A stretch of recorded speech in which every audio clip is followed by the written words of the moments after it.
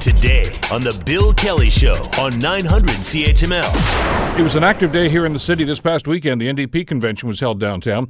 And one of the highlights was the federal leader, Jagmeet Singh, who unveiled his plan for the upcoming election.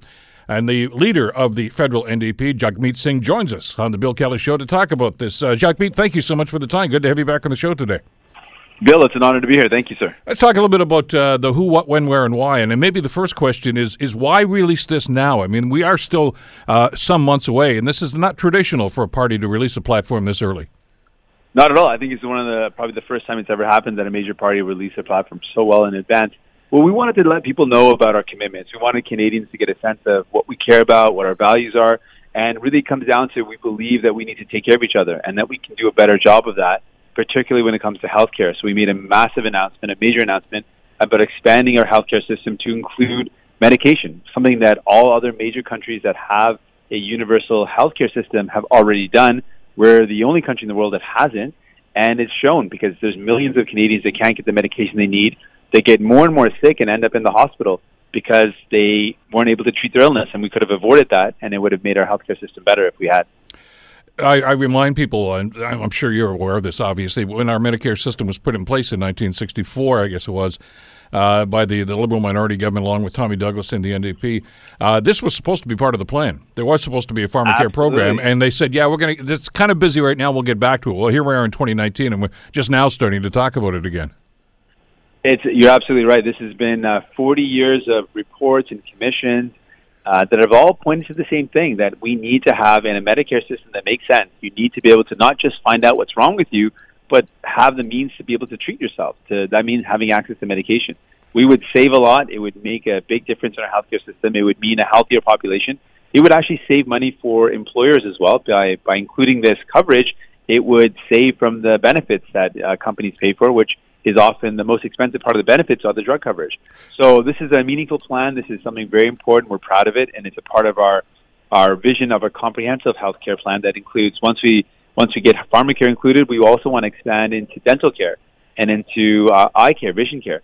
These things should all be included in our healthcare system, and we know other jurisdictions where it's done. This would mean a massive improvement in the lives of people. People are struggling. They're paying a lot. And we could actually help people out. There's many people that don't even imagine ever going to a dentist because it's too expensive, and then they got massive pain, they end up in the hospital again. These are things that we can avoid. As you know, though, this is a shared responsibility, that being healthcare, of course, between the federal and the provincial governments. Any other attempt in the past to try to get some consensus between the health ministers, or the premiers for that matter, with the federal government and the premiers has been like herding cats. You just doesn't seem to be able to get everybody together. How is it going to be better if this is you calling the shots? Well, on this plan, it really just takes having the courage, because what we're going to do is sit down with each premier, and this is what the conversation would go like.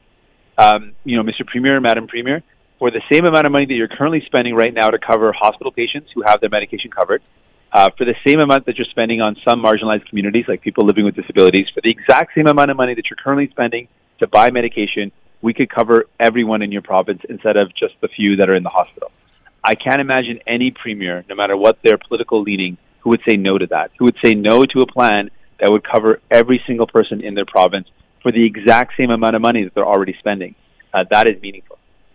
And that would be the way I'd like to think it's going to be, too. But one is always full of surprises, I guess, when those folks get together.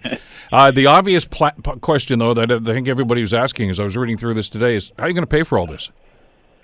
Yeah, I mean, I think that if we take a step back, we can't afford not to pay for this. I mean, we're seeing millions and millions of Canadians that can't get the medication they need, making tough choices. I met families who say we've got a budget between our groceries or the medication that our family members need. So it's a tough call for a lot of people. What we're saying is we are going to ask the people at the very top to pay, to contribute a little more. And so I announced one of our measures to pay for this plan would be a wealth tax on the richest of the 1%, those who have fortunes of $20 million or more. And with this, it would be a 1% tax on their wealth of over $20 million. That's net wealth of $20 million. So with that, we've got the PBO working on verifying the amount, but we're confident we can raise close to $9 billion that way. And that is exactly what it would take to pay from all the reports and all the estimates we've seen to implement a national pharmacare plan. That would be the amount.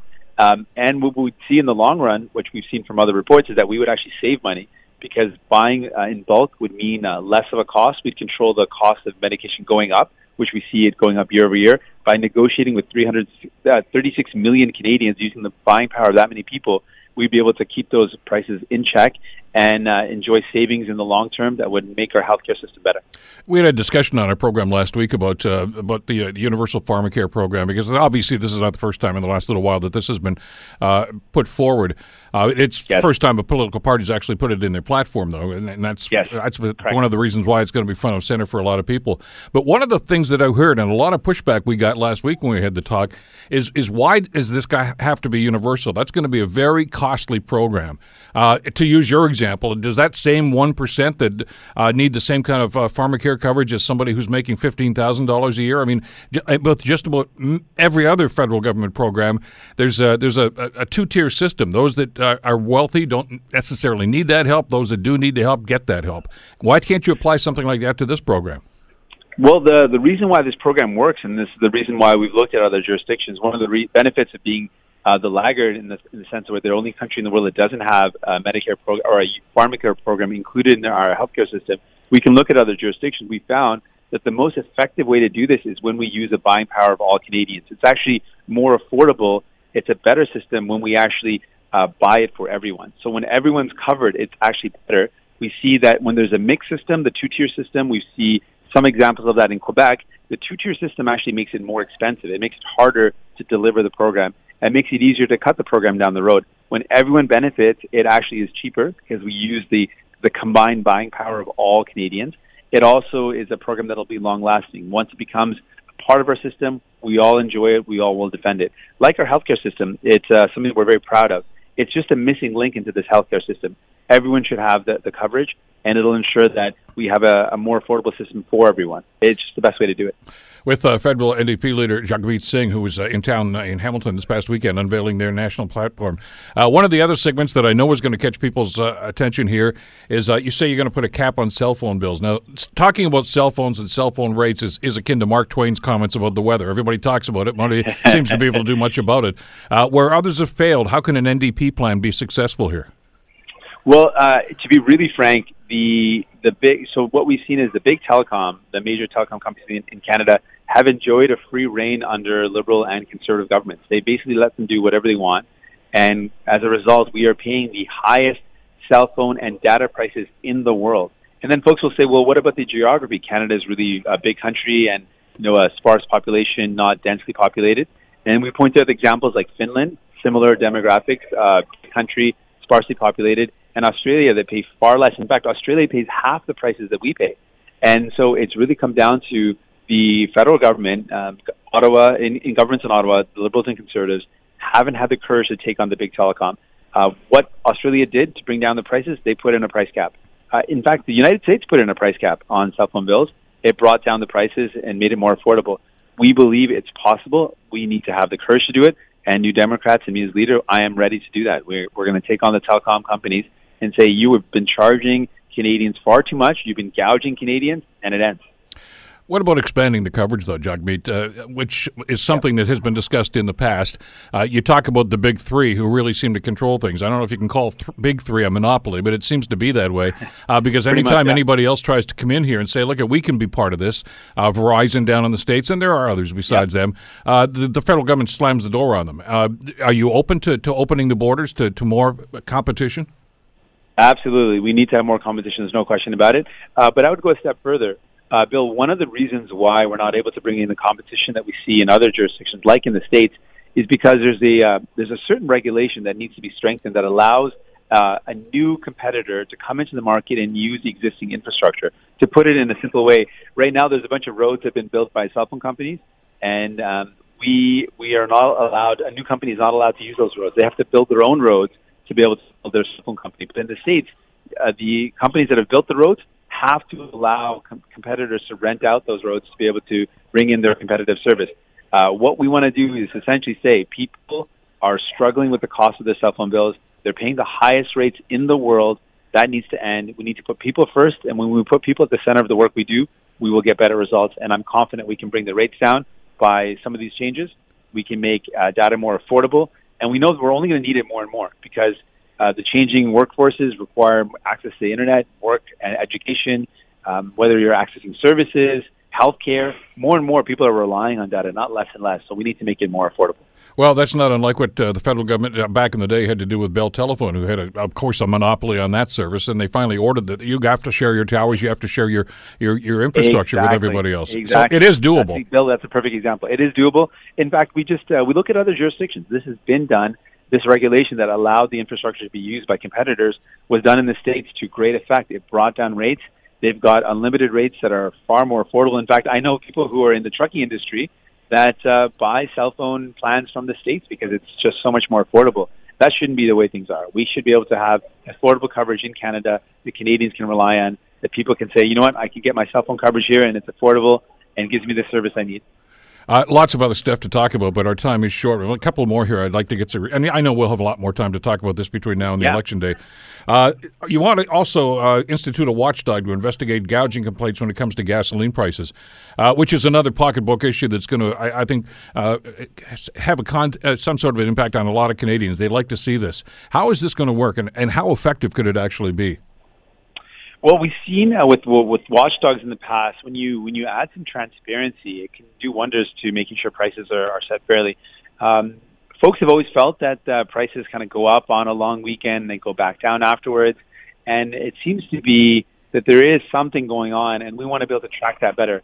So what we're hoping to do is using our power at the federal level to put an eye on this and see what is going on. Are prices being fixed? Is there inappropriate breaches of the competition rules?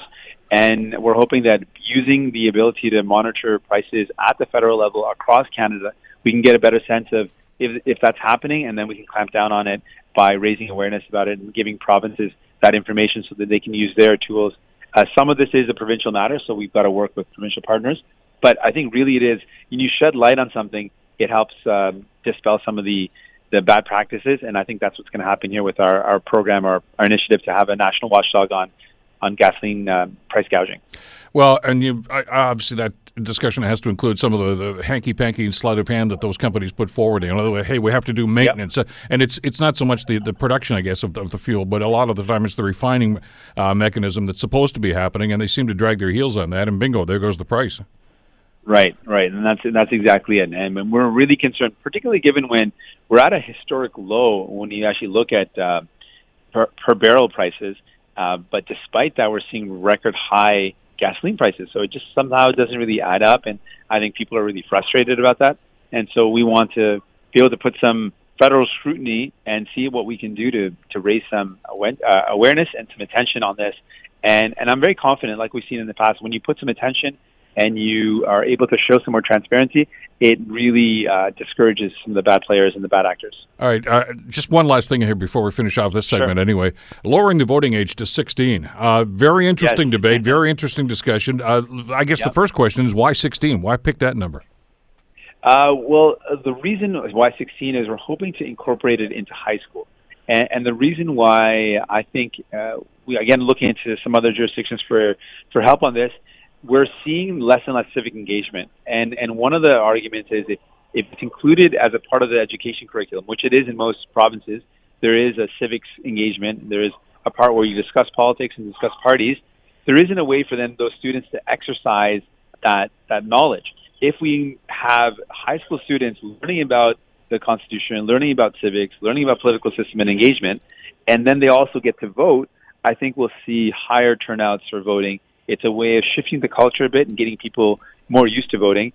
And it's a way to, this is where people are more likely to vote. When you're in high school, you're normally in a stable home, you're at home. But once you maybe go away for school, once you graduate from high school, you might go away to college or to university. And then you're not sure where to vote. You don't have the same familiarity. You're not with your family. So we're thinking that this would be a good way to increase voter turnout and get more young people voting. Well, there is a companion question to that it's out there, and I got to ask it. Would an NDP government take another run at electoral reform then? Yes, actually, we put it in our platform as well. Our position is we would just implement it. We would implement electoral reform. Mixed member proportional is the system that we prefer. We would implement it, and then after it's been implemented, give citizens the chance to weigh in on it and see if they want to keep it or not. Similar to how it's been done in other jurisdictions where it's been brought in, and then folks can see if it works. And then afterward, it's a referendum. And we found, the history has shown that when it's done that way, resoundingly people accept it because it's a system that works. Without having seen how it works, people are nervous to bring in something new.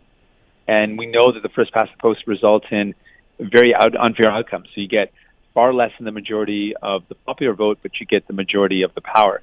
That just is an unfair outcome that should not occur. So that's what I'd like to see happen, and that's what we're going to do. Lots more to talk about, but as we say, not until the third week of October do we actually go to the polling stations. So we've got a lot of time to do this. I know you'll be back in town many times during the campaign, and we'll hook up then. Jagmeet, thank you so much for the time. Great having you on the show today. Thanks, Bill. It's federal NDP leader Jagmeet Singh unveiling their program and their policy and their platform, basically, for the upcoming election. We'll await the response we get from the Liberals and the Conservatives and the Green Party, certainly in the weeks ahead. The Bill Kelly Show, weekdays from 9 to noon on 900 CHML.